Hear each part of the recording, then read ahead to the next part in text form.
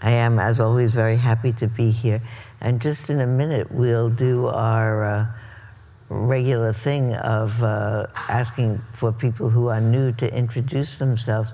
But I would like to introduce Bhante Sujata. Would you stand up, please? There we go. Bhante Sujata is, and his accompanying assistant, whose name is Tyler. This is Tyler. Bhante Sujata lives in Chicago. He was born in Sri Lanka. He ordained in the Theravada tradition in Sri Lanka when he was 11 years old. Was that your choice, Bhante, or your parents? That's my choice. Your choice. Did you? Oh, this is not a fair thing to ask. Unless I put it in a no. It's not a fair thing to ask. However, I put it, so I won't do it. Well, it's so weird not to ask. I'm not going to ask it, but I'm going to tell people what I was going to ask, so they'll know what's weird. One of my very close friends is a nun in the Order of the Dominican Sisters of San Rafael. She's 3 years older than I am, so she's 83. I'm 80. She took robes when she took those robes when she was 18 years old, when she graduated from high school, and she said she had trepidation about it. She knew she wanted to do that, and she tells a story when she's always taught for the University of San Francisco until her retirement quite recently. And she said, you know, even as I walked up the steps to the convent to enter after my high school graduation, I thought to myself, am I doing the right thing? And she said, and I thought to myself many times over the last 63 years, am I doing the right thing? She said, but I always decided, sometimes she thought, well, maybe I really a little bit lament that I did this, but I did this, so I'm doing it. And one of the things that she and I have talked about, and one of the reasons that we're very close friends, is we share a sense of fidelity, the two of us. That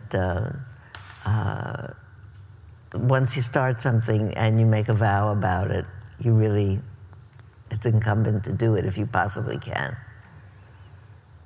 But she said, you know, when I went to mark her 50th anniversary as a sister, she said, you know, I still sometimes think, how would it have been if I'd chosen another path? And at the 60th, she said, I still sometimes think, how would it have been if I chose another path? But she didn't choose another path.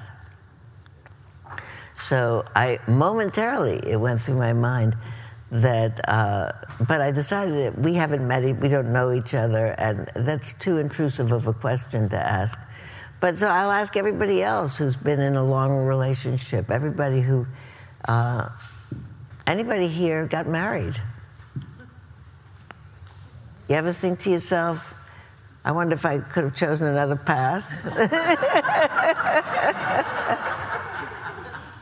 The big laugh is because we always think about the road not taken. But maybe I have actually a little bit of a, maybe I'm hoping that somebody never thought, I wish I had investigated the road not taken. Anyway, it's much too intrusive of a question. But I'm honored by your presence, really. And Bhante Sujata teaches in Chicago. There's a community in Chicago. And Tyler, what's your last name? Lukey. Tyler Lukey is the president of that organization in Chicago. Does it have a lot of members? Yeah, we have about 7 temples in the United States, and our main temple is in Boorstein, outside of Chicago. And we teach 385 meditation sessions a year out of that facility, so a lot. 385 means every single day. More than every single day. And so we do. That's very exciting. And I want to answer your question on his behalf, because I read in Sri Lanka, and I met his mother, and she took me to the bridge where he told her if she would not allow him to ordain, he was going to throw himself off the bridge. That's certain everyday sin. So I'll answer for him. Okay. Actually, thank you very much, because it's very uplifting to know that, isn't it? I mean, who of the people who I said I made marriage vows had not a single moment of doubt? There you go. It's really exciting. Also, you might want to know that I often say that of all of the teachers who I met or didn't meet, and I did not meet Nyanaponika Thera personally, although we have some exchange of letters that he and my husband had in the 1990s about something that was printed in the journal.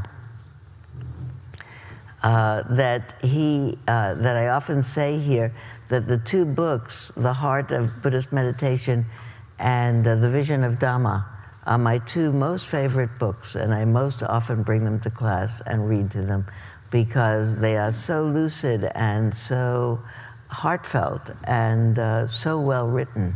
So I find that, so I feel in a sense that I have not met him, the Venerable Nyanaponika. I feel like he is my teacher. So, who else has never been here before? Please stand up and say what your name is. Charlotte Ryder. Never been to this morning session on Wednesdays. Where do you live, Charlotte? Santa Rosa. Santa Rosa, good. Do you come the back way? I do. It's beautiful. It's very beautiful, yeah. I'm glad you're here. Thank you. What's your name? My name's Nancy Peach, and I've been here several times because my daughter is studying with the teen program here. However, I have never been to meditation, so this is my first. And this is my very good friend Rita, we're joining together. Well, I'm glad that you're both here. Because this is my first Wednesday morning in about 8 years. So I'm Rita McLean.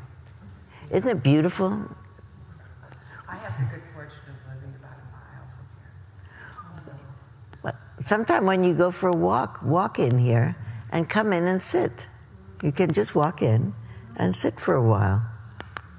watch out for the turkeys. The turkeys walk by. Someone told me that a coyote puppy walked by sometime in the last couple of weeks while people were in here and looked in the window. So, who else do I not know, have I not met ever? Yeah.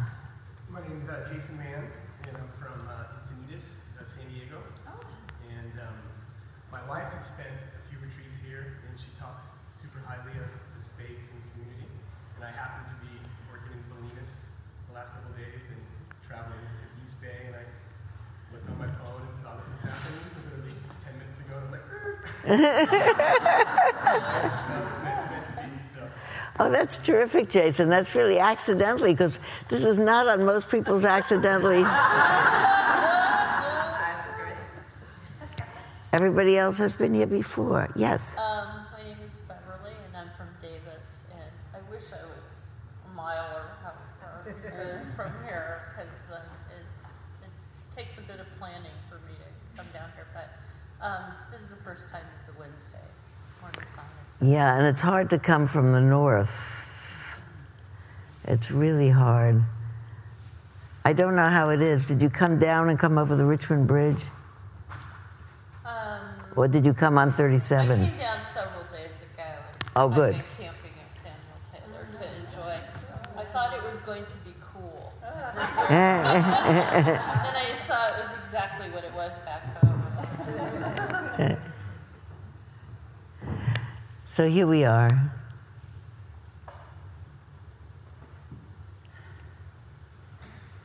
You know, Beverly, just what you said about I thought it was going to be X, but it was Y, is really, in some sense, it's like the story of the whole Dharma. You know, the whole life we think it's going to be X, and then it's Y, and what are we going to do about that? That the the one sentence maybe around which I've been organizing my thinking all week to talk has been, there's a one translation of the Dhammapada, which I'm going to read a little bit from this morning, says, anyone who understands impermanence ceases to be contentious. You know, we think it's going to be a certain way, but it isn't. And you can't do anything about it. And to the degree that we really can distinguish in our lives, this I can change, so I'll try. This I can't change. And it's not what I expected, not what I wanted. So I will make space for it. Not even that I'll like it, but that I won't be contentious with it. Seems to be the move in the mind that is the most crucial in between discovering, unpleasant. All right, unpleasant. Seems to be the thing that is like the crucial move in the progress of trying to integrate our life as we move through it. This is happening. What are we going to do next? I find that most often I am quoting my friend and colleague Gil Fronsdal, who teaches in Palo Alto, who says the definition of equanimity is, this is what's happening now. Let's see what happens next.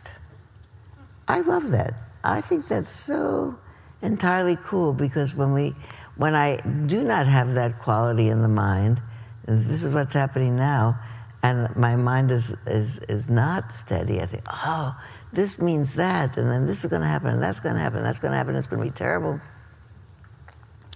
And I love the idea of let's see what happens next. That it reminds my mind there's going to be a next. Something else is going to happen next. And there'll be something else will happen next after that. And it doesn't mean that what happens next is going to be good, or is going to be what I want.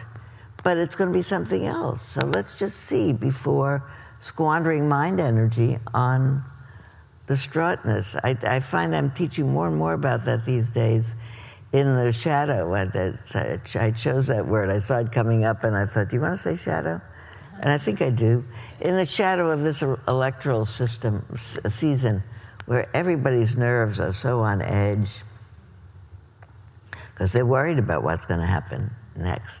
We're always worried about what's going to happen next, but now it's kind of at really high level. So, well, maybe there's one more thing to say. When we calm down, when I calm down from being upset about something, if somebody says to me, one of my children says to me, Mom, relax, you don't know what's going to happen next. And I remember, yes, I don't know what's going to happen next. Maybe it'll be X or Y or Z, something else that I don't expect. And then you think, well, I always knew that. That's not a whole new thing, that there's going to be a next. It's always is a next. How come you forget? In the moment of panic, we forget that there's going to be a next. In a moment of panic, we forget that things pass. I think it's always going to be this way. It's not always going to be this way. We forget very simple things. The Buddha said everything changes. Everything is contingent on everything else. Nothing happens out of caprice. I mean, things happen. Sometimes terrible things happen, but they happen because something else happened, and something else happened, and something else happened. Sometimes that's called interdependence. I like to think about it as contingency. Everything that happens, everything that arises, happens because other things arose. And the fact that this happens, and whatever I and everybody else does in this moment, influences what's going to happen next. Nothing happens in a vacuum.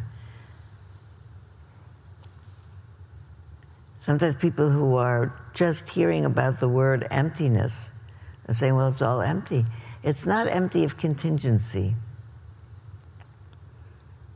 What there isn't is anything that isn't connected to anything else. Everything is connected to everything. Everything is changing as it's arising and disappearing. Everything is contingent, and suffering is imperative in the mind that things be different.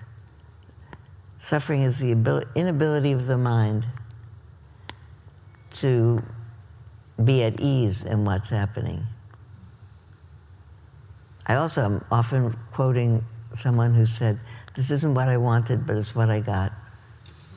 And how do I do with that? This isn't what I wanted, it's what I've got." So I thought for this morning, for our meditation instruction, every week I try to give the same instructions for attention, paying attention, in a different way. And last week I really was emphasizing again, letting the attention as we sit quietly rest primarily with the experience of breath coming and going. People often start contemplative practice with the experience of breath coming and going, at least for two reasons, and indeed more, but the two prominent reasons for that is that the breath is always there. Everybody's breathing. So it's a universal object of attention. And also it's fairly rhythmic. Every once in a while there's a long breath or a short breath. But to what in the sense of continual, it's mostly the same, coming and going and coming and going. And it has a soothing effect on the neurology, on the mind, however that works.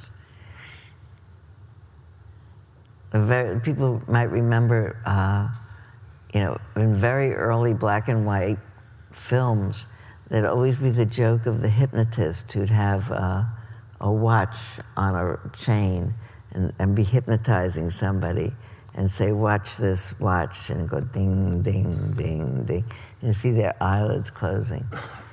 So it's not really a good example for meditation because I don't want you to fall asleep.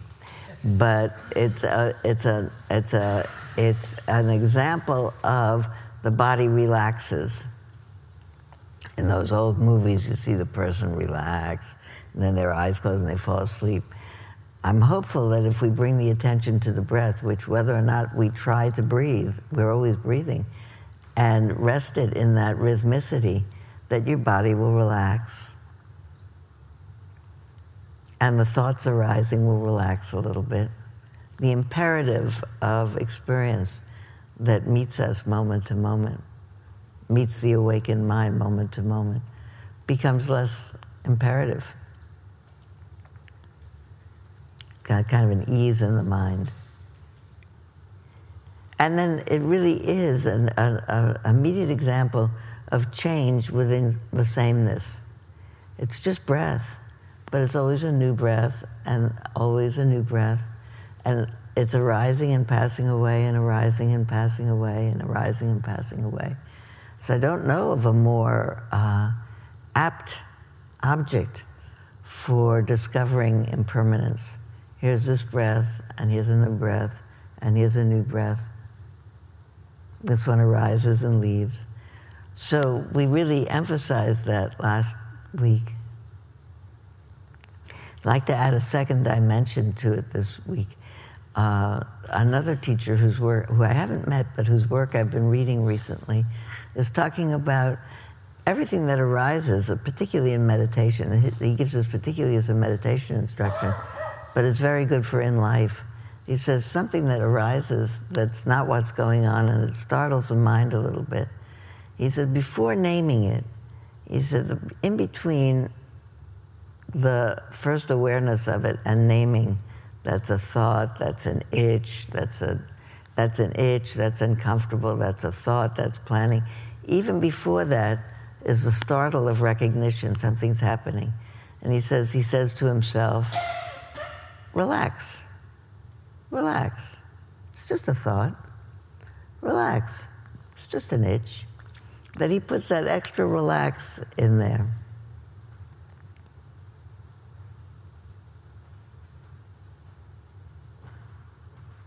I've been using that a lot in my own meditation practice. It translates easily into the life. The example that comes to mind is I was in my car with my husband, and he was driving, and we were driving into San Francisco. We were driving on a Sunday afternoon, and we were going to see a matinee of an opera. And he said, you did bring the ticket for the parking garage, didn't you? So I said, yes, of course. I remember putting it in my purse and with the tickets. I said, I'm sure. And I opened my purse, and I looked through it. It's not there. Then I opened my wallet. I looked through it. It's not there. And I looked 2 more times. It wasn't there. And then it was there. It was actually there. I had remembered putting it in there. And he said, wow, did you get upset? And I said, I didn't. And I really didn't, because I said, it's not there. And I said, wait a minute, relax. Did you throw them in a garbage can? No. Therefore, they're probably in here. Just relax. And if you didn't have them, you'll go to the front desk and you subscribe. They have your name. You'll show your driver's license. Relax. And honestly, I said, I'm so proud of myself. My heart rate at the end of this is the same as it was in the beginning. So you think that's a little thing. That's nothing. That's nothing. But multiplied by 1,000 things that aren't where you think they are, or 1,000 appointments that you're going to be late for, or 1,000 things that you didn't get done on time, could really de-stress your life. I'm proud of myself. That's why I told you that story. Now we'll sit for almost, well, a little bit more than a half hour. We have that time. But I'm taking this time these weeks because I really want to talk about. Someone asked me about the meditation, the articles that are being published at a tremendous rate every day on the good effects of mindfulness meditation. And one of the critiques that's beginning to be raised about all of this research, by and large, it's good for you. Everybody says it's good for you. Is it says the group of people in this study, 60 people, practiced mindfulness meditation every day for 35 minutes. And maybe the 60 people who came every day to a class. And the thing is, the critique is, how do you know what they did? All you know is 60 people sat on chairs or zafus in a room. You don't actually know what they did in there. So one of the things that I really wanted to do is talk about, on the one hand, if you just sat down for 35 minutes a day and closed your eyes and didn't do anything and didn't fall asleep, it'd be good for you.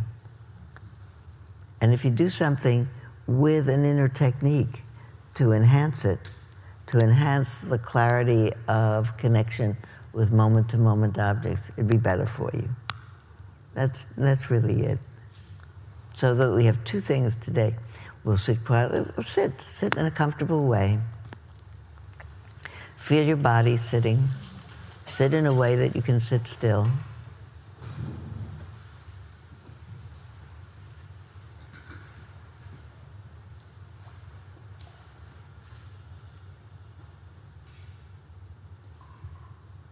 Listen to the room become still.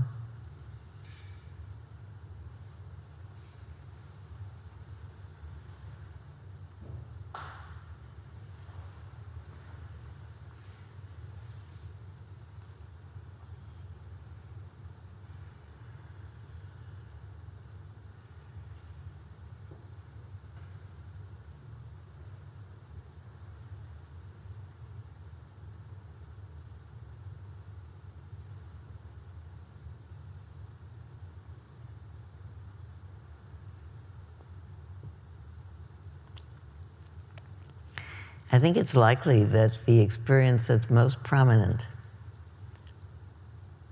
as the room becomes still and your body settles down is a sense of breath entering and leaving your body.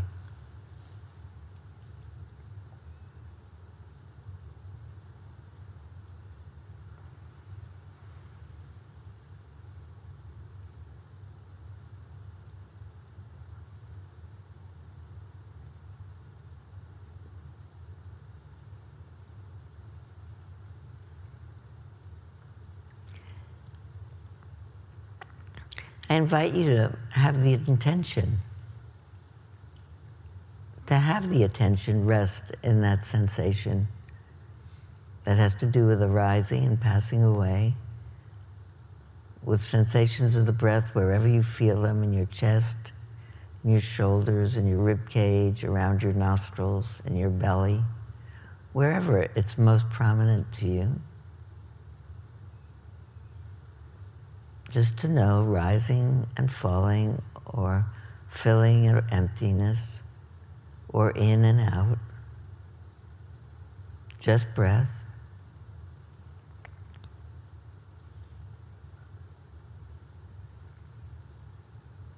And I invite you also to add to that the intention to notice the slight movement, startle in the mind when something else is capturing your attention, some thought, feeling. The intention to relax. Actually, to have that word arise in your mind as an instruction. Relax.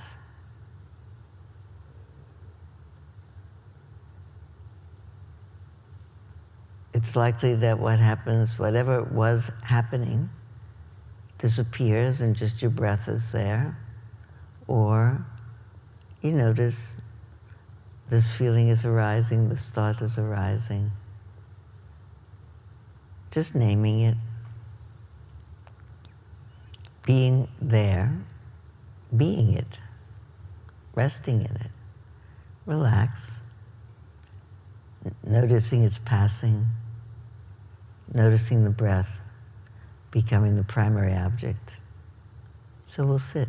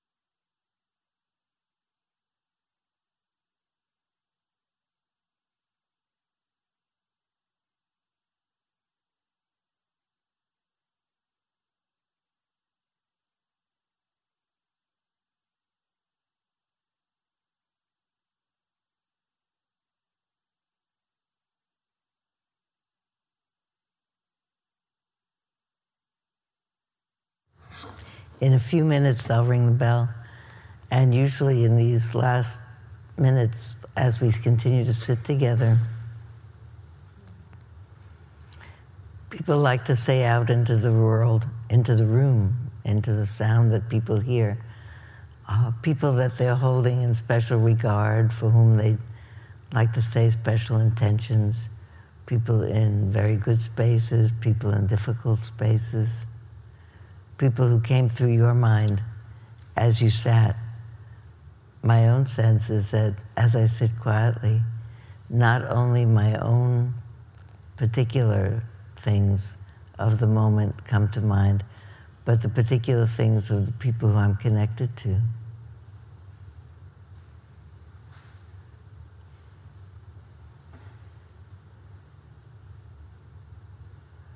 I'm thinking about my cousin's granddaughter Julia, who's had lots of school problems and has found it not possible to go to school because of different kinds of psychological and behavior problems that she has, who has found the right doctor and the right regimen, the right school, and is suddenly a regular 8-year-old going to school.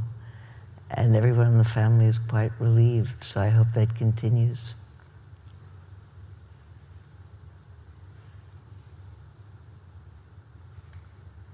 I'm thinking about my friend Blake, who is flying from London to meet with his family in Fresno for a memorial service for his brother who just committed suicide by hanging himself, and is leaving behind 2 small children. Wish his family ease and support and healing in this really difficult time.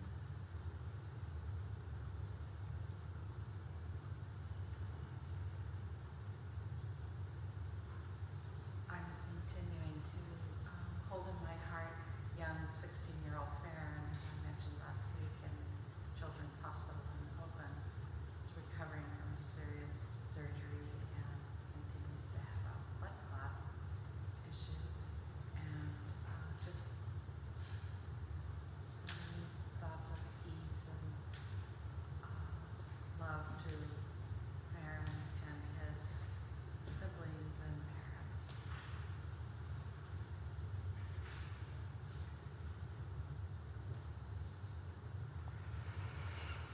Thanking my friend Susan, who's always been helpful, and she's doing well, and I just want to send love and good wishes to her.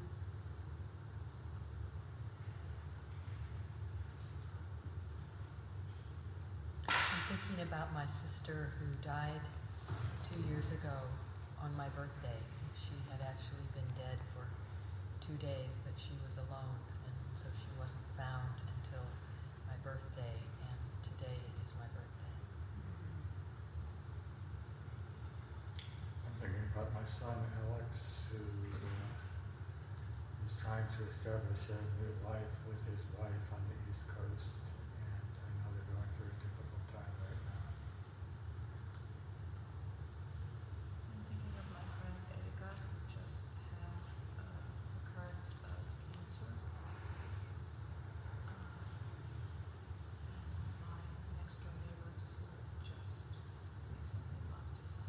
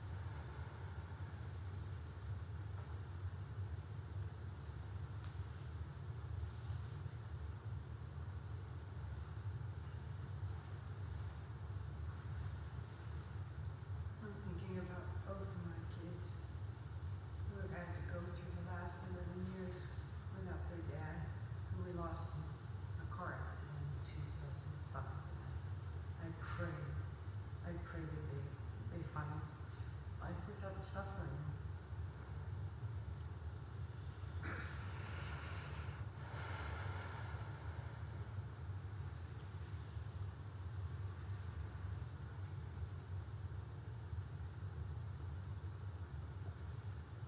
I'm thinking about my brother Phil, who has a spot on his kidney that he thought had disappeared.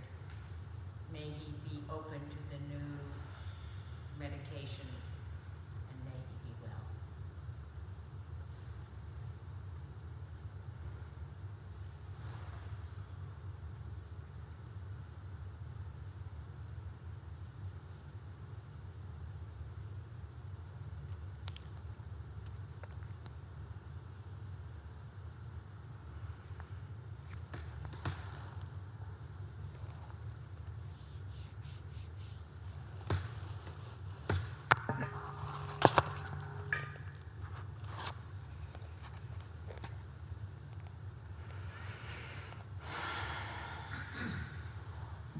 Thinking about all the people that we mentioned and all the people that we thought about and didn't mention, and all the people who everywhere are in some special circumstance we're feeling accompanied would support the situation. May we become a planet of accompaniers and consolers.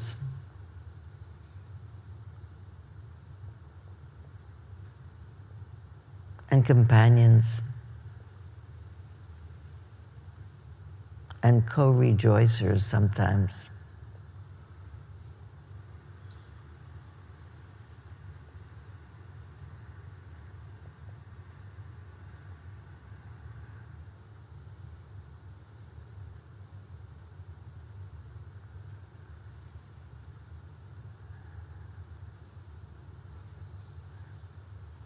May all beings be peaceful and happy and come to the end of suffering.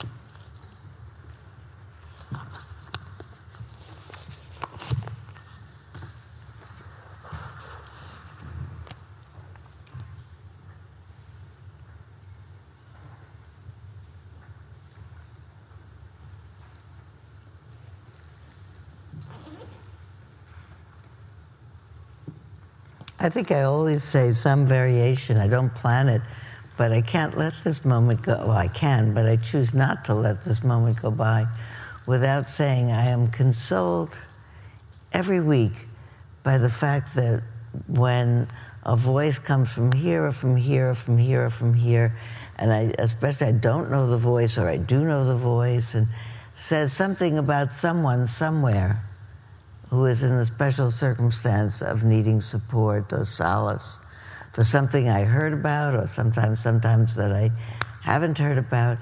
And I know that not only I feel moved by it, somebody has that situation. I don't know who's speaking and who has a situation, but I feel about it. And I assume that we all do. We hear about this situation, that situation, that situation. And I take it for granted that we all feel moved by that situation. Feels like the room is different. And that particular awareness that we are fundamentally empathic people, that we are strung for empathy, is what gives me the most hope that something will, at the, this is the 11th hour, it's more than the 11th hour, that something will save the world, that someone will figure it out, because communally, the whole world won't let it happen.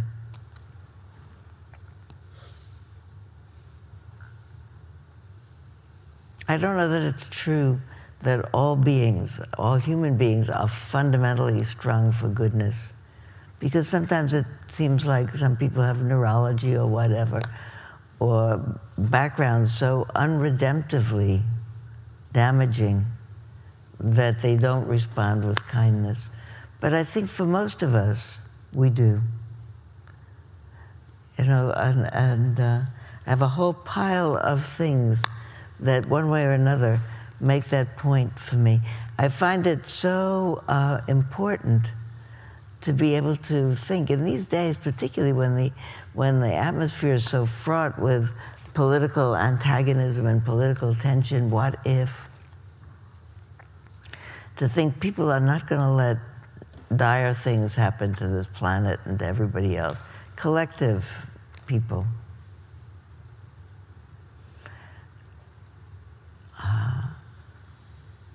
And I keep thinking that we're one step away from knowing that we could all do things differently. You know what image comes to mind a lot for me? You know, I'm driving along a freeway and I'm getting someplace, and I'm going someplace where I know where I'm going, and it's fairly important that I get there on time, or I'm tired and I really want to get there on time. And all of a sudden there's a ton of traffic, and all of a sudden the whole traffic, as I'm like 5 minutes from my get off, and all of a sudden the freeway is blocked. And all of a sudden you get to think, phooey, the freeway is blocked, I was just going to get off. You look at your watch, it doesn't move. You think, you look around, maybe you don't, but I look around, and everybody's one person in a car. And as I have thoughts about it, would be much better if everybody carpooled. They should make fuel 10 times as expensive so everybody would carpool. You should get a summons or a warrant if you travel by yourself. I start to think that maybe. You ever think a thought like that? You know, that it's a waste of fuel, we're polluting the planet, nobody's getting home. Grudgy thoughts.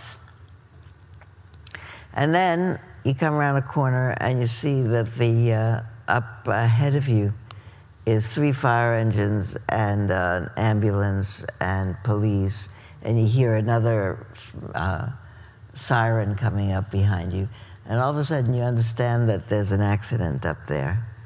And then by and by you creep up near the accident and you get to see how many first responders are there and what it looks like. And all of a sudden you think, somebody isn't going home tonight. More than one person isn't going home tonight. Somebody who thought they were going home tonight isn't going home tonight. People who were expecting someone are going to get a phone call. I just read a new book that's coming out by a Marin County author, I'll bring it when it comes out, of people who've lost children to death. Often, many of them, but not all of them, quite suddenly to some accident or suicide, but sudden death. And the particular woman who tells the story says, I'm at home, and all of a sudden, the front doorbell is ringing, and it's 9 o'clock on a Saturday night, and nobody's supposed to, and I'm home alone. My husband is out of town on some business. Nobody's supposed to be coming to my doorbell at 9 o'clock at night. And on the way to the door, she's having a foreboding feeling, who's at my door? And of course, it's a public official, it's some sheriff, who says, I have some very bad news for you. And you know, you think about this multiplied by all the people, probably some people in this room have had the experience. I'm not going to ask, but people that either have the experience or they know someone who's had the experience. My cousin in San Francisco, who had one of her sons, was a captain in the United States Army when when the Iraq War started, and he was in Iraq. And she said, I don't like to go away from home. She said, because I'm always afraid as I'm driving home that I'll come around the corner and I'll see an official Army vehicle parked in my driveway. So I come around, I have a trepidation before I get there that there's going to be a car parked in the driveway. There are all kinds of statements in Dharma books that say, or stories about Dharma teachers who said everybody should live with the awareness of death over their shoulder. That if we had that, how frail, how really vulnerable this life is. We're tough as anything. And if we don't get some tragic illness due to a genetic peculiarness or a virus that comes from somewhere, for the most part, human beings last a pretty long time.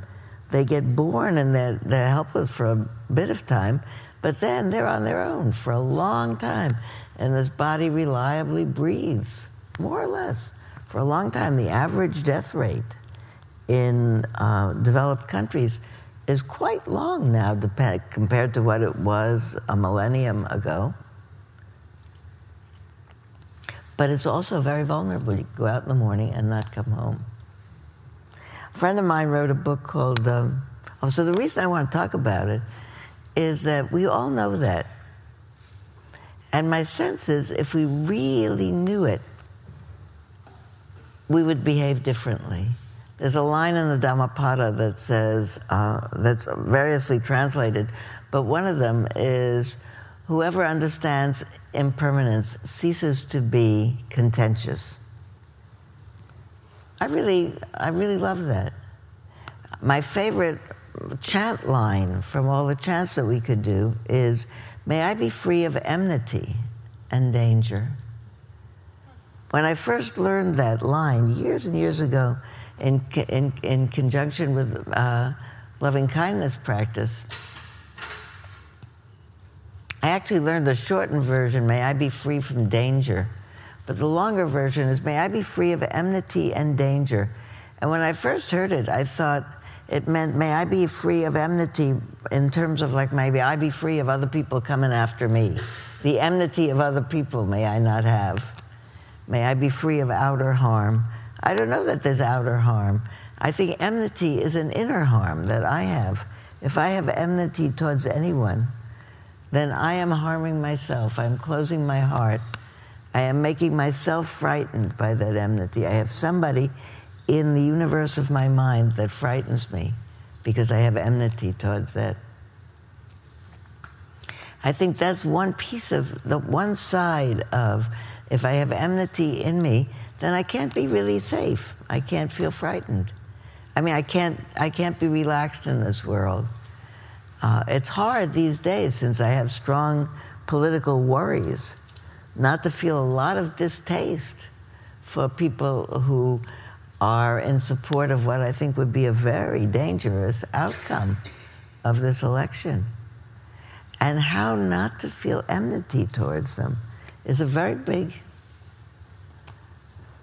My mind is all ready to make stories about what terrible people they are. Rather than, is yours not? Yeah? But I really as much as I can, first of all, I stay away from inflaming my mind. I read the newspaper, but that's all. I stay away from the television because it's inflammatory for me. Everybody has different levels. But to be able to say, I very much hope that it goes a certain way. I very much am working towards that. There's not much more I can do other than sign petitions, maybe donate some more money, and vote. And all of those things I do. So I've done it. Now there's no point in inflaming my mind. The sun will come up on the day after Election Day, and then we'll have, let's see what happens now. But what will it take to really make the whole world suddenly aware that we're about to melt as a planet? That in 2030, estimated that the polar ice cap will be completely melted. It's unthinkable that there should not be snow on the top of this globe. I told it to a friend of mine yesterday, and he said, no, I don't think that. I think there are scientists working all over the place. They're going to seed the clouds. They're going to seed the ocean. And I hope so. I wish they'd start seeding now or yesterday, because I feel bad about the species that are dying and the land that's dying. But what would really convince people to stop, get people's attention? If they really knew how dire the situation is, not just for people somewhere, but for people everywhere. I had a friend, he's not living anymore, who said there are savants. There were people in all religious traditions, the people who became the Buddhas and the Jesuses and the Nelson Mandelas and the Dalai Lamas, people who really saw, whose wisdom was unshakable. And he said, some people, they said, have knowledge. They not only have wisdom, but they have knowledge, but knowledge is not wisdom. You could know a lot of facts. Wisdom. He said that some people who know, a lot of people know a little bit, but who knows with a capital K? He said, and we go from knowing with a small k to knowing with a capital K. So you don't forget. I sometimes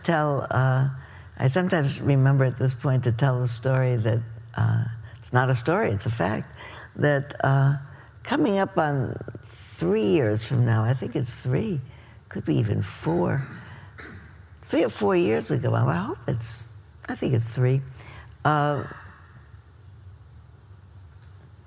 my husband and I had a small house that we had in the south of France where we spent a lot of every year for about a decade. And he took ill there in France in December of 2013, I think. And he took suddenly very, very ill, and he was in the hospital, and he was in intensive care, intubated on the brink of death for 3 weeks. And then he came home, and the source of what had stricken him became obvious. He had a surgery, and he's actually in extraordinary health for a quite old man, really in very good health. He's on several athletic teams. He's in very good health, and it's really a miracle. And while he was there, and I spent days in his room, I would think to myself about how precious he was to me and how many years we'd spent together. And I thought about the small things that he had as habits that annoyed me. And I thought about, anybody knows about habits that annoy?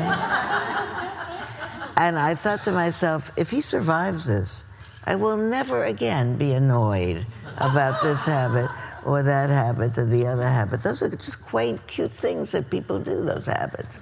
Everybody has habits. I have habits. Never again will it bother me because I have my priorities straight, what's important to the person who lives. So he lived, and he's fine. And the habits annoy me. But slowly but surely they crept back into the annoyance. And in the middle of the annoyance, I think to myself, wait a minute. We figured this out. We figured it out so clearly that here's a person and 3 or 4 little things that they do are annoying. There's a million other things they do that are not annoying, including that they stayed with me for the last almost 65 years now. That's a long time to stay with somebody. Give them a lot of credit for that. But they annoy me, those things. How to keep that stuff where it's supposed to be. I could say, look at that, how cute is that? Still annoys me. That's the funniest thing, but not have the energy in it.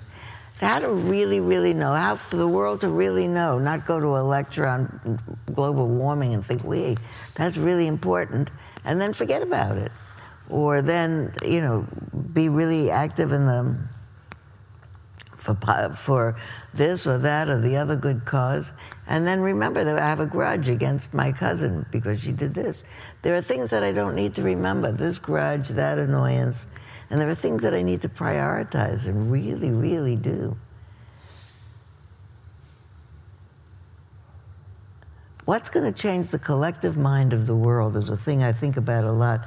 There was an article in the New York Times, it was just earlier this month, and there are 2 photos in it, and they're photos of people fleeing a situation, refugees fleeing a situation. And you're far away, but the top photo is taken in 1940, and it's people fleeing Paris, in the fleeing from the north to the south because France is being invaded. These are people, refugees in Serbia, walking towards the border with Hungary. And always there have been people. John was there. Well, you were in Greece, and people had come over from Syria through Lesbos just in the spring. In this very same place in France where my husband and I had lived intermittently over 10 years, which is a beach town in the south of France, where there are lots of tourists now who come from all over Europe because the beaches are nice and the weather is good. And on one of the beaches, there's a sign that says, on this very spot was a refugee camp for refugees that had fled over the Spanish border in the late 1930s, fleeing the war they were people who were opposed to the monarchy and fleeing from Spain because they were being caught, and it made the point, somehow there were refugee camps there, but also the point that the French were not hospitable to them. That they did have a refugee camp, and they were safe, and they didn't get killed. But also, in a museum right nearby, there are signs from that era, propaganda signs, angry signs, that say, Les Espagnols mangent le pain de les Français. The Spaniards are eating French bread. They've come to take our stuff. They were not hospitable to them. There's another sign about a half of a kilometer away on the edge of a wharf. There's a monument, actually, with a big brass explanation for the monument. The monument is modern art, so it's not representational.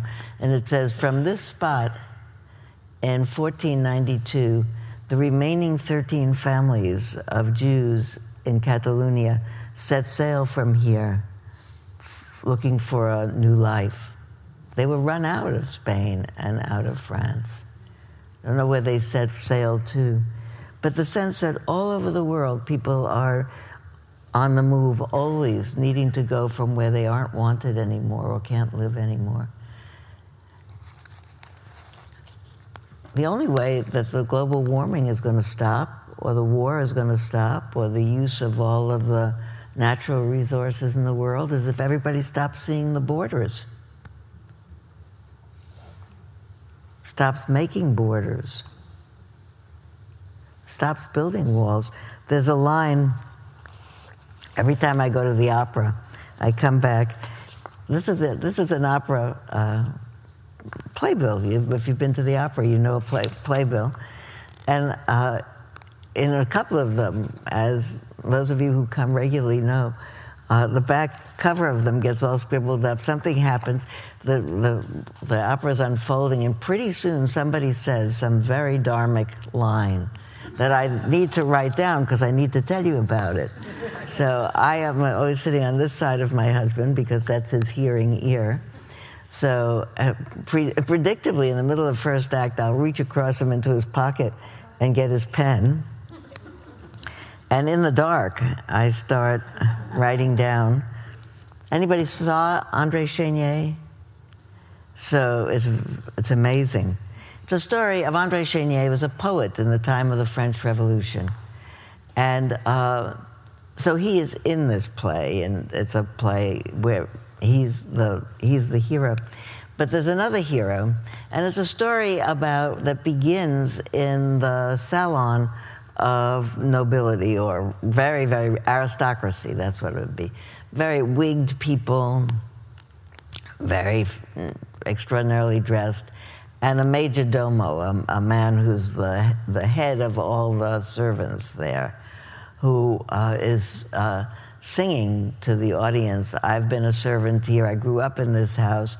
My father," an elderly man comes creeping on the stage who's still doing a servant chore. He said, "That's my father. My father's father grew up in this house a servant. I grew up in this house a servant. We are just servant classes forever." And he's behaving in that way. And all of a sudden, and people arrive for a party, all wigged and dressed, and everything is very proper. And at some point, some revolutionary act happens. Someone bursts in the door, and does something to break up this party. Vive la Révolution. I don't remember exactly that point. But he, in that moment, gets really moved to break out of his being trapped there as a servant. And he joins this other group of people and leaves, says, "I'm out of here," and joins the revolution. And the whole thing the whole plot continues, and he joins the revolution. And the revolution is, actually they behead the king and queen, the revolution is winning. And those of you who remember your history remember that there's a period called the Reign of Terror afterwards, where the revolutionaries, having won, can't stop themselves. And all kinds of stuff is happening. And he sings a line, and he says, "Once it was a pleasure for me." He becomes a head of those people and a main judge for them. He says, "Once it was a pleasure for me to move among people who shared so much hatred." So he leaves to be part of this inflammatory mob. He does that, and he said, "Once it was a pleasure for me to be part of people who shared so much hatred. Now I see it's another thing that holds you captive, the hatred." He said, I used to be a slave of that, and now I'm a slave to this." He says, wait, it's a good line. "I'm still a slave," he says. "I'm a slave with a new master." So it's a very important thing to say. You even have a good idea. And that it's two things. You can have a good idea, but you can get swept up with any ideology and run with the ideology and not be thinking straight. Really, it's the one of the things about Buddhism, which I really thought when I was hearing about this, came up as so important, is the concept of near enemy. That things could look like a good thing, but they're actually masquerading, and they're actually confusers of the mind, like going out and working for a just cause is a good thing. Getting hysterical and losing a sense of justice or righteousness is not a good thing. After the election, I'll tell you a story about the other side of that. You can get too wound up in anger. You can get blinded by exuberance and wild joy. We'll see if after the election we'll have exuberance or wild joy. But I did look ahead, and I do know that I'm here on November 9th. So the sun will rise, and we'll be our same group, and we'll talk about it. But the idea of whatever arises in the mind that confuses it, exuberance in the mind. I hurt somebody's feelings very badly 8 years ago, on the day after the election. Well, here I am telling you the story now, and I want to read you this other poetry, but I hurt somebody's feelings very badly. I was here on the morning after the election in 2008, and we were all very excited. I came with all the newspapers of that morning, and somebody said, "Is it appropriate for us all to do yay and hooray?" Because, we've kind of modest and our behavior here. We don't do yay and hooray.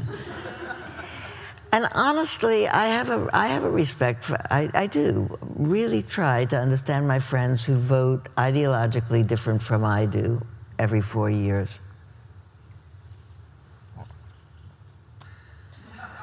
No, it's a harder year now. Actually, my friends who do are not voting that way this year because, anyway, that's another story. But I left here and I went to, among other things, I went to the needlepoint store. I picked up some needlepoint that I had just had framed. And I was chatting with the owner of the store who I'd met many times before and discussed needlepoint with over the years. And she said, why don't you start a new one? And I said, I just might. I'm so excited. I do very huge needlepoints. I said, I might. I'm just so exuberant about the election. I'm just in this great mood. I might just start a new project. She said, you're in a great mood. She said, you're happy about it? I said, I'm thrilled. She said, I thought I was going to kill myself. And I heedlessly said, what?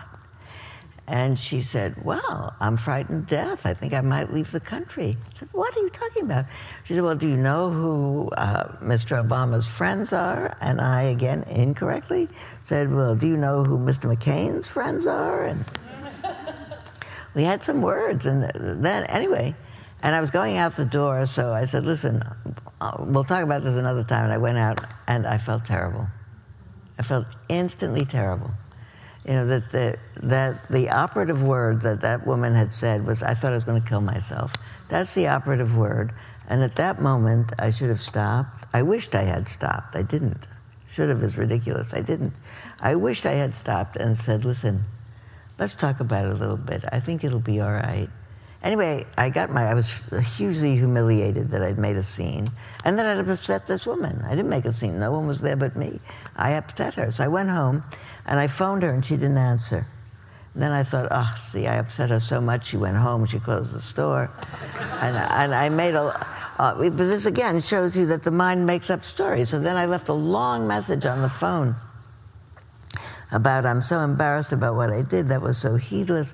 Please forgive me. I should have thought, when you said I'm so upset I'm going to kill myself, I should have really sat down and explained to you why I think it's going to be all right, and that I should have asked you what you were afraid of, and maybe we could have talked about it.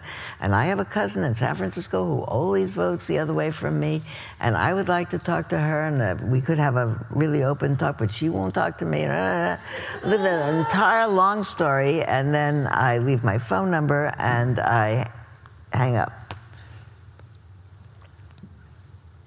And she calls me back after a while. And she said, I was so upset about what I said. I'm so glad you called, and I'm so glad you left your phone number, and it was so incorrect of me to explode at you, and a big, long conversation on the phone. And I thought about it afterwards, and for some of you, it's not the first time you heard that story, because I think about exuberance as being a clouder of the mind as much as rage is a clouder of the mind.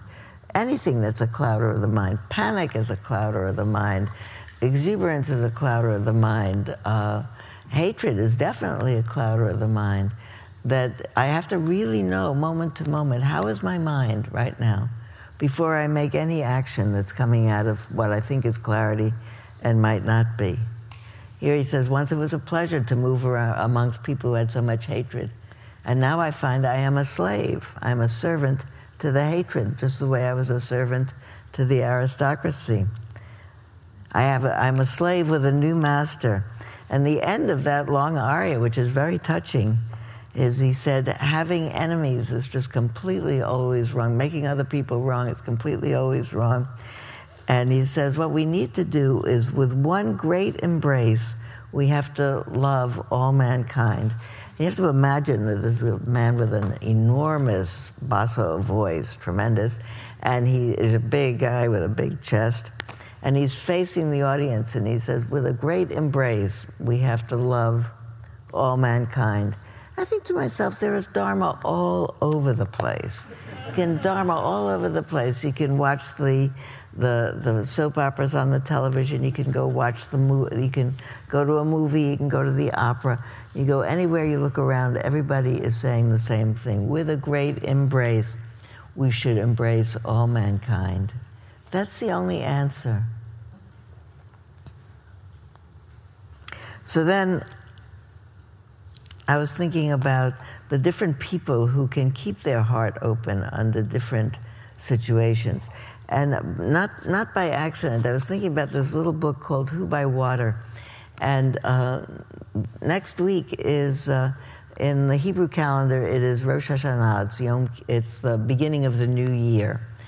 And one of the things that one does as a preparation for the new year, in the whole last moon of the year before, is you think to yourself, you're meant to, if you do it, think about what have I left uncorrected in my life. Do I have to apologize to somebody? Do I have to talk to somebody?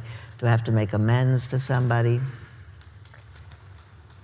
What reparations do I have to make? And the thing, most of all, is there anything left in my heart that I have to purify before the new year? And do I have to really open my heart to people? A lot of people we have to apologize to, they're dead already, so we can't apologize. But in my heart, could I apologize to them? Can I really look? When I have had very, very long, I haven't had tremendous feuds with anybody, but I've had long animosities in my mind. Or people that I just had a feeling about, not warm. And what I find, one of the people, in the whole of all the people that I know, the person I used to know, that after a while, I got to have an unwarm feeling about, for some habit that that person had. And I recently had, I'm not close with that person, I recently had the word that that person is now in hospice care. And all of a sudden, the thing that I didn't have the warm feeling about is like the stupidest thing in the world. I'm thinking about, here's this person at the end of their life. I know their children, I know their children's children, and I have nothing but good feelings about them. I think about what was it in me that didn't let go of that particular thing. Matter of fact, I remembered a particular kindness that I had experienced from this person. I really enjoy this part of the year in terms of self-inventory, because, now I don't have that anymore, and that person has not yet passed over. And I'm glad, because in my mind, at least, now I'm thinking, why just in my mind? I actually know where they are, and they're in hospice, and I think they'd be pleased if I visited. So I think I'll do that. I just decided that. I just realized that. It wasn't enough to just do that. So this is a book called Who by Water, and it's a part of the liturgy for Yom Kippur, and a part of the liturgy is you don't know whose time is going to be up in this year. And there's a very formal poem that begins, who by fire, who by water, who by war, who by famine, who by this, who by that. We don't know who's going to die this year. My friend and my teaching colleague, Ronika Batsnik, who teaches specialized mindfulness. She teaches mindfulness of eating, particularly for people who have eating disorders and difficulties. She's a psychologist. She lives in the East Bay. She spent a couple of years living in Thailand, 2003, 4, 5, studying with a particular teacher, living in a monastery there.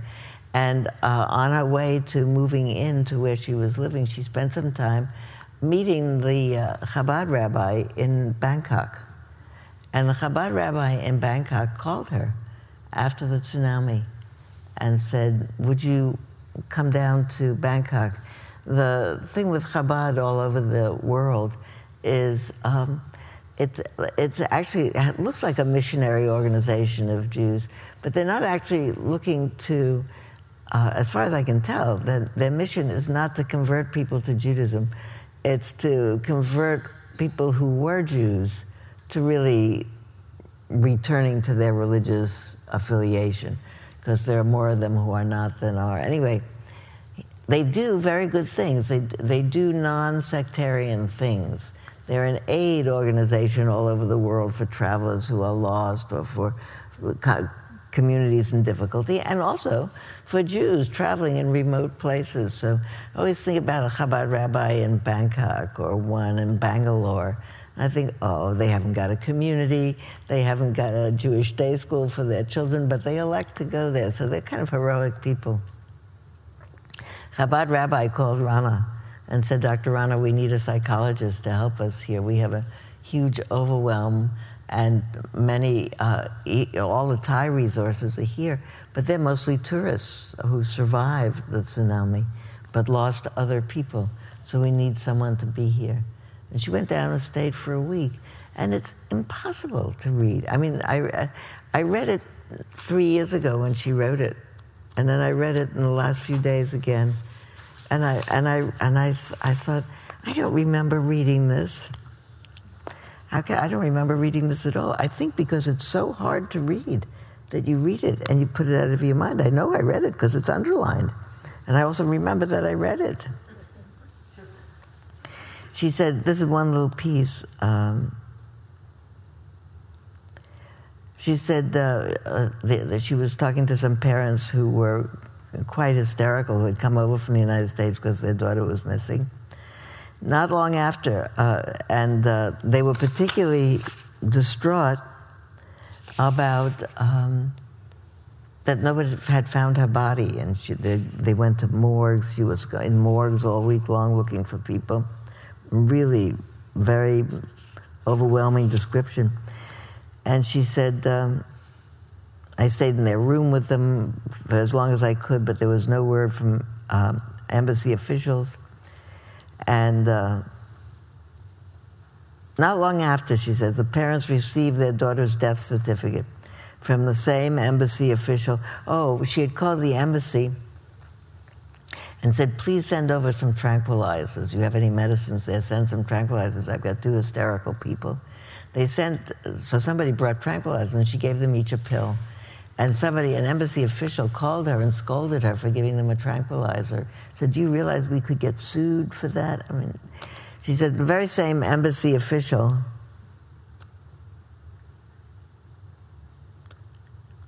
called them and gave them the death certificate. The mother became hysterical, and the father began screaming, go get Dr. Rana so I could help his wife. The staff member with information about finding bodies never called. When we spoke later, she calmly told me, everything is under control. And I thought to myself, under control? She couldn't be serious. If life were under control, the first noble truth, there is suffering, would be irrelevant. We could stop the flow of time, control nature, avoid traveling. We could command our minds to be peaceful and our bodies not to die. This is not the case now or ever. Nothing is under control. We just think it is. You know, when we realize that, it's all free fall. We don't realize.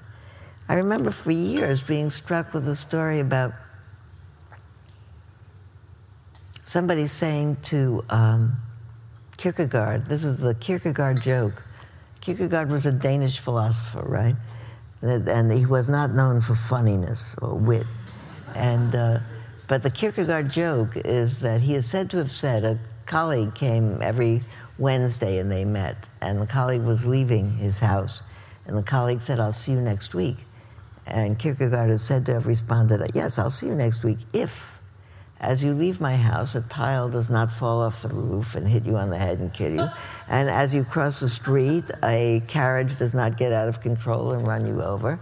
And if you're not stricken by an illness between now and next week, everything is out of control. Everything is contingent on everything else we don't know.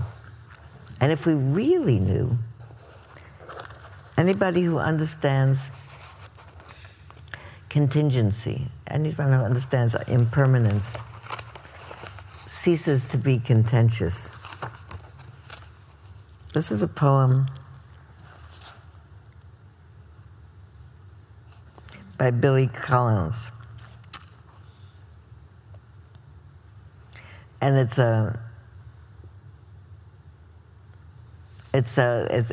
takes its starting line from the novel Lolita, in which there's a line that says, "My very photogenic mother died in a freak accident, picnic, lightning, when I was 3. It is possible to be struck by a meteor or a single-engine plane while reading in a chair at home. Safes do drop from rooftops and flatten the odd pedestrian, mostly within the panels of the comics. But still, we know it is possible, as well as the flash of summer lightning, the thermos toppling over, spilling out on the grass.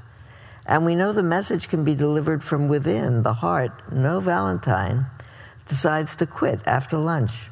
The power shut off like a switch, or a tiny dark ship is unmoored into the flow of the body's rivers, the brain, a monastery, defenseless on the shore. This is what I think about when I shovel compost into a wheelbarrow, and when I fill the long flower boxes, then press into rows the limp roots of red impatience, the instant hand of death, always ready to burst forth from the sleeve of his voluminous cloak. Then the soil is full of marvels, bits of leaf like flakes off a fresco, brown, red pine needles, a beetle quick to burrow back under the loam. Then the wheelbarrow is a wilder blue, the clouds a brighter white, and all I hear is the rasp of the steel edge against a round stone, the small plants singing with lifted faces, and the click of the sundial as 1 hour sweeps into the next. I love that poem. I have it with a marker in it. You don't know from one moment to the next. I love that line about the heart. No Valentine decides to quit after lunch. You don't know. You don't know what's going to be the next minute. I won't read more than 2 lines of this, because I bought this new book because I read a review of it in the New York Times that said that Adam Fitzgerald, who wrote it, is hailed by the New York Times as a new and welcome sound in the aviary of contemporary poetry.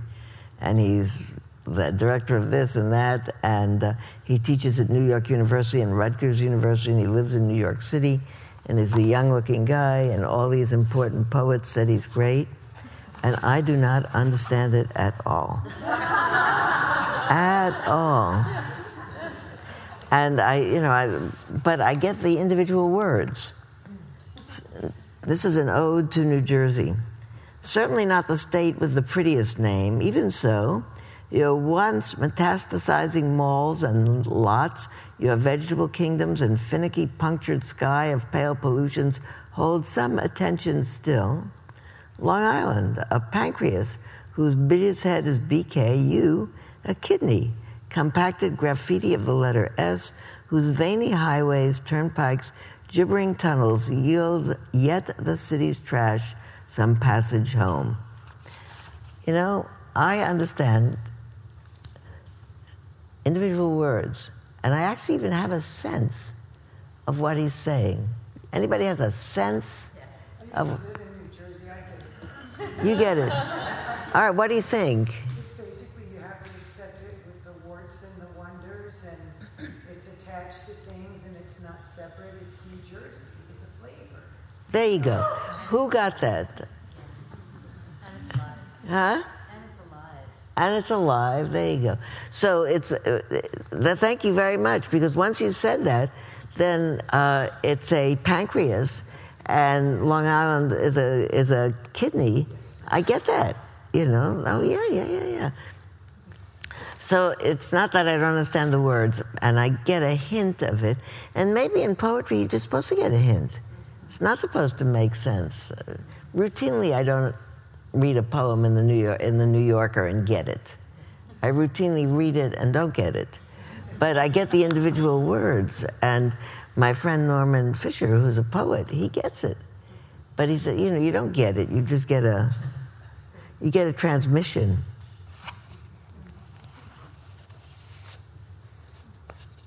So I was thinking just before the end of last week's class, I said, next week for sure I'm going to talk about the Four Noble Truths and the Eightfold Path. And I have 7 minutes left to do it. And I will. Right now, because this is what I want to say, and then you'll see because why I am doing that with that. There are all kinds of derivatives of the Dharma that the Buddha taught. The Theravada path is based on the canon of what the Buddha has said himself to have said, and in China and Tibet and Japan, where there were other religious backgrounds when the Dharma arrived, what we have is, in each of them, a further development of the Dharma, and I venture to say a further evolution of the Dharma in the West, here. But what everybody agrees on, or what everybody says, well, if you take away all the different additions and interpretations, is the meaning, is the centrality of the Four Noble Truths and the Eightfold Path, that life is suffering, that from the beginning it's suffering. I struggled for a long time to get that maybe it really means it's is full of challenges and full of not challenges. But even the not, because I didn't want to say the whole thing is a challenge, but the whole thing is a challenge. Doesn't mean that sometimes wonderful things don't happen to you, but when they happen to you, you want them to last. So you have a new challenge. There's nothing that happens that doesn't have a challenge with it. If you have that something happens, the woman who said to me with her new baby that was wonderful and lovely, she said, it's terrific. She said, and I never knew that when you had a baby, you mortgaged your heart for the rest of your life. You do. You mortgage your heart for the rest of your life. My children, my sons have gray beards. I can't imagine how they got gray beards, but they're coming on, one of them 60, the other coming on 60. That's what happens. And they get sick, and they have this, and they have that, and you care about it forever. To take life is to get the whole thing about it. And with what Zorba called the whole catastrophe. You get the up and the down, and you have to deal with it moment to moment. That's the first noble truth. There's no not dealing with it. You don't get a day off. That's it. Second noble truth is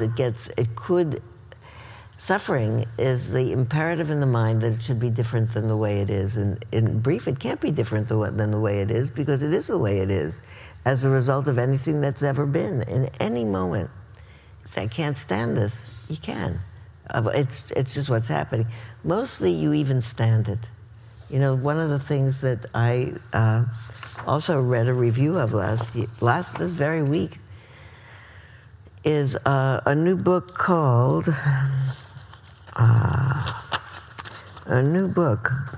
Wave by Sonali Dharaniagala. I'm not sure how to say this, but that this book opens on the morning of December 26, 2004.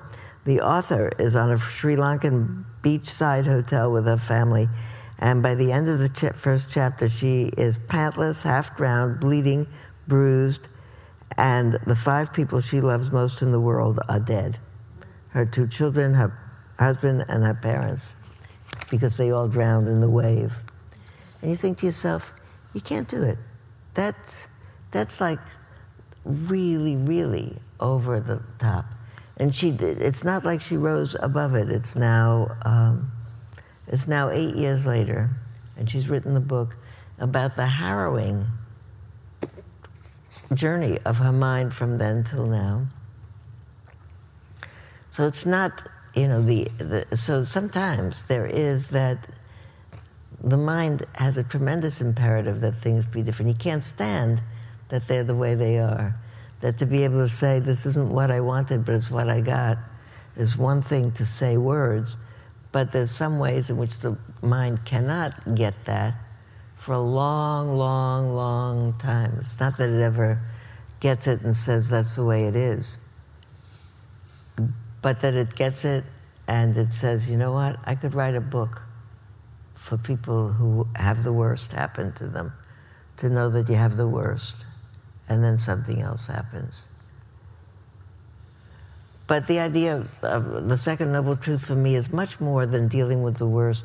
It's moment to moment, don't make it worse. That's the instruction in life.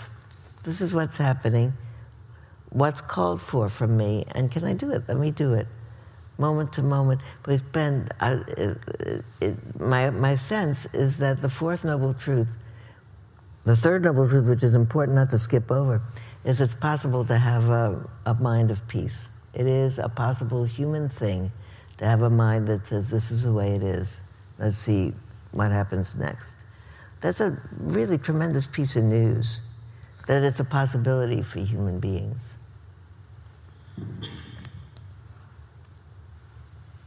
And that the fourth noble truth is the practice path.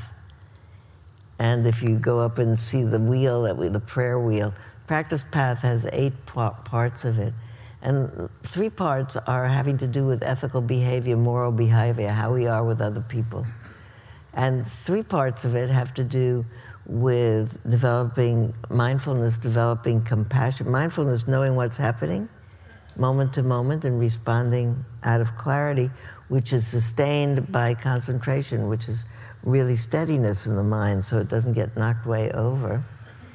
And which is directed by the third component of the mind training, which is wise effort, which is really choosing moment to moment. This is the road that leads to suffering. This is the road that maintains the peace. And choosing peace, moment to moment. When I was a child,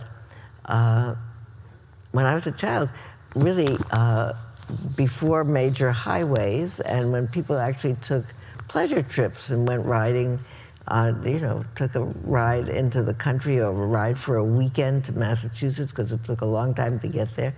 You'd drive into little towns and they'd say, this is Bedford, welcome to Bedford, New Jersey, New Hampshire or New Connecticut. And they'd have a sign that would say, no disturbing the peace. And we don't see signs that say no disturbing the peace anymore. But it would be great to have signs all over the place, no disturbing, because our peace is continually disturbed. We know that we have 24-hour news cycles with a screed underneath, with a crawl underneath to make you more disturbed. But no disturbing the peace. And then it comes to what are either the 2 parts of the path at the end, 7 and 8, or 1 and 2, whichever way you want it. Some lists begin with wise understanding. Really getting it. We are born into suffering. So we better understand that because there's no way out but forward, and how are we going to do it? And then wise intention, which is the aspect of it that says, if I'm going to do it with ease, then I have to have non-greed, non-hatred, and non-delusion, and I have to be practicing them all the time. So that the understanding is, if you had a little bit, an inkling of the truth, of understanding, you'd have at least a beginning of intention, which would put you on the path of wise action, wise speech, wise livelihood, and to maintain it, you'd need wise effort, wise mindfulness, wise concentration. Sometimes the path goes that way. Sometimes the 2 end of it, after the moral training and the mind training, they end with, okay, now we have a little bit of understanding and really augmented intention. I really want to do this better. So that puts you back to the beginning of the list. So you re-undertake it. So it's not a list that gets you from there to there. One of the things that I began to say many, many years ago, I hope not in a frivolous way, because we think of a path that goes from here to there. And I'm thinking about the Eightfold Path as going from here to here, but really here. The people asked the Buddha, are you a normal person? And he said, no, I'm awake. And we aren't. We are people, but we are different degrees of awake. When I said before we could go from small K understanding to large K understanding, I think that's it. We go from a little bit of understanding and more understanding, more understanding, more understanding. And you don't finish. You don't finish. You don't get off the path. You don't graduate. I think it's an eightfold circle, not an eightfold. I think it's an eightfold circle, not an eightfold path, because any part of the path depends on any other part of the path. Matter of fact, I think it's an eightfold dot. I don't think you go anywhere off it. But where you go is more and less awake, moment to moment, and that the intention grows, I think. And just this week, I actually needed to prepare an essay for The Lion's Roar. It'll come out in a couple of months on the talking about intention.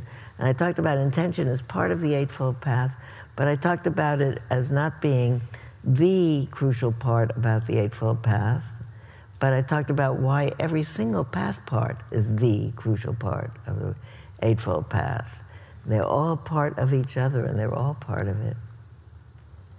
And my own sense is that, you know the story I told about I reach over into his pocket and I take that out because I think there's the Dharma?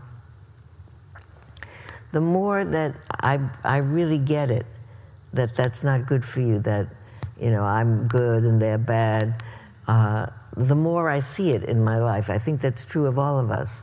The more we see every story as being that if I think to myself, oh, so-and-so, I'm so annoyed at them for having X, Y, and Z, and I think to myself, really? You want to keep that going, that annoyed? You want to really befoul your own mind? You know, oh, here comes one of my family. I could just tell them that story about how annoyed I am. It's really? Do you want to do that? You want to mess up your own mind? Or you want to just put that down? The last thing I'll say to you is, the Buddha said, there are things that you pick up, the mind picks up, that's like you pick up a coal, because you think it's not lit. But if you pick up a coal from a stove and it's hot, you drop it. You pick up a thought like, you drop it. And that actually becomes like the practice. Preserve the peace. Preserve the peace. No disturbing the peace. So here again for the last time is hostilities are not distilled through hostility regardless. Hostilities are stilled through non-hostility. This is the unending truth. Unlike those who don't realize that we're here on the verge of perishing, those who do, their quarrels are stilled. Isn't that good? May everything that brought you here and goes out with you, that is the part in you that really hopes for inner peace, that directs all of our outside actions so that our families and our relationships and our world are more and more filled with peace. May that stay with you until we meet again next week. May all beings be peaceful and happy, come to the end of suffering.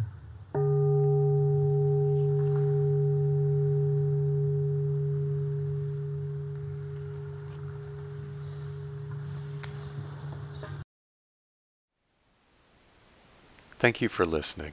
To learn how you can support the teachers and Dharma Seed, please visit dharmaseed.org/donate.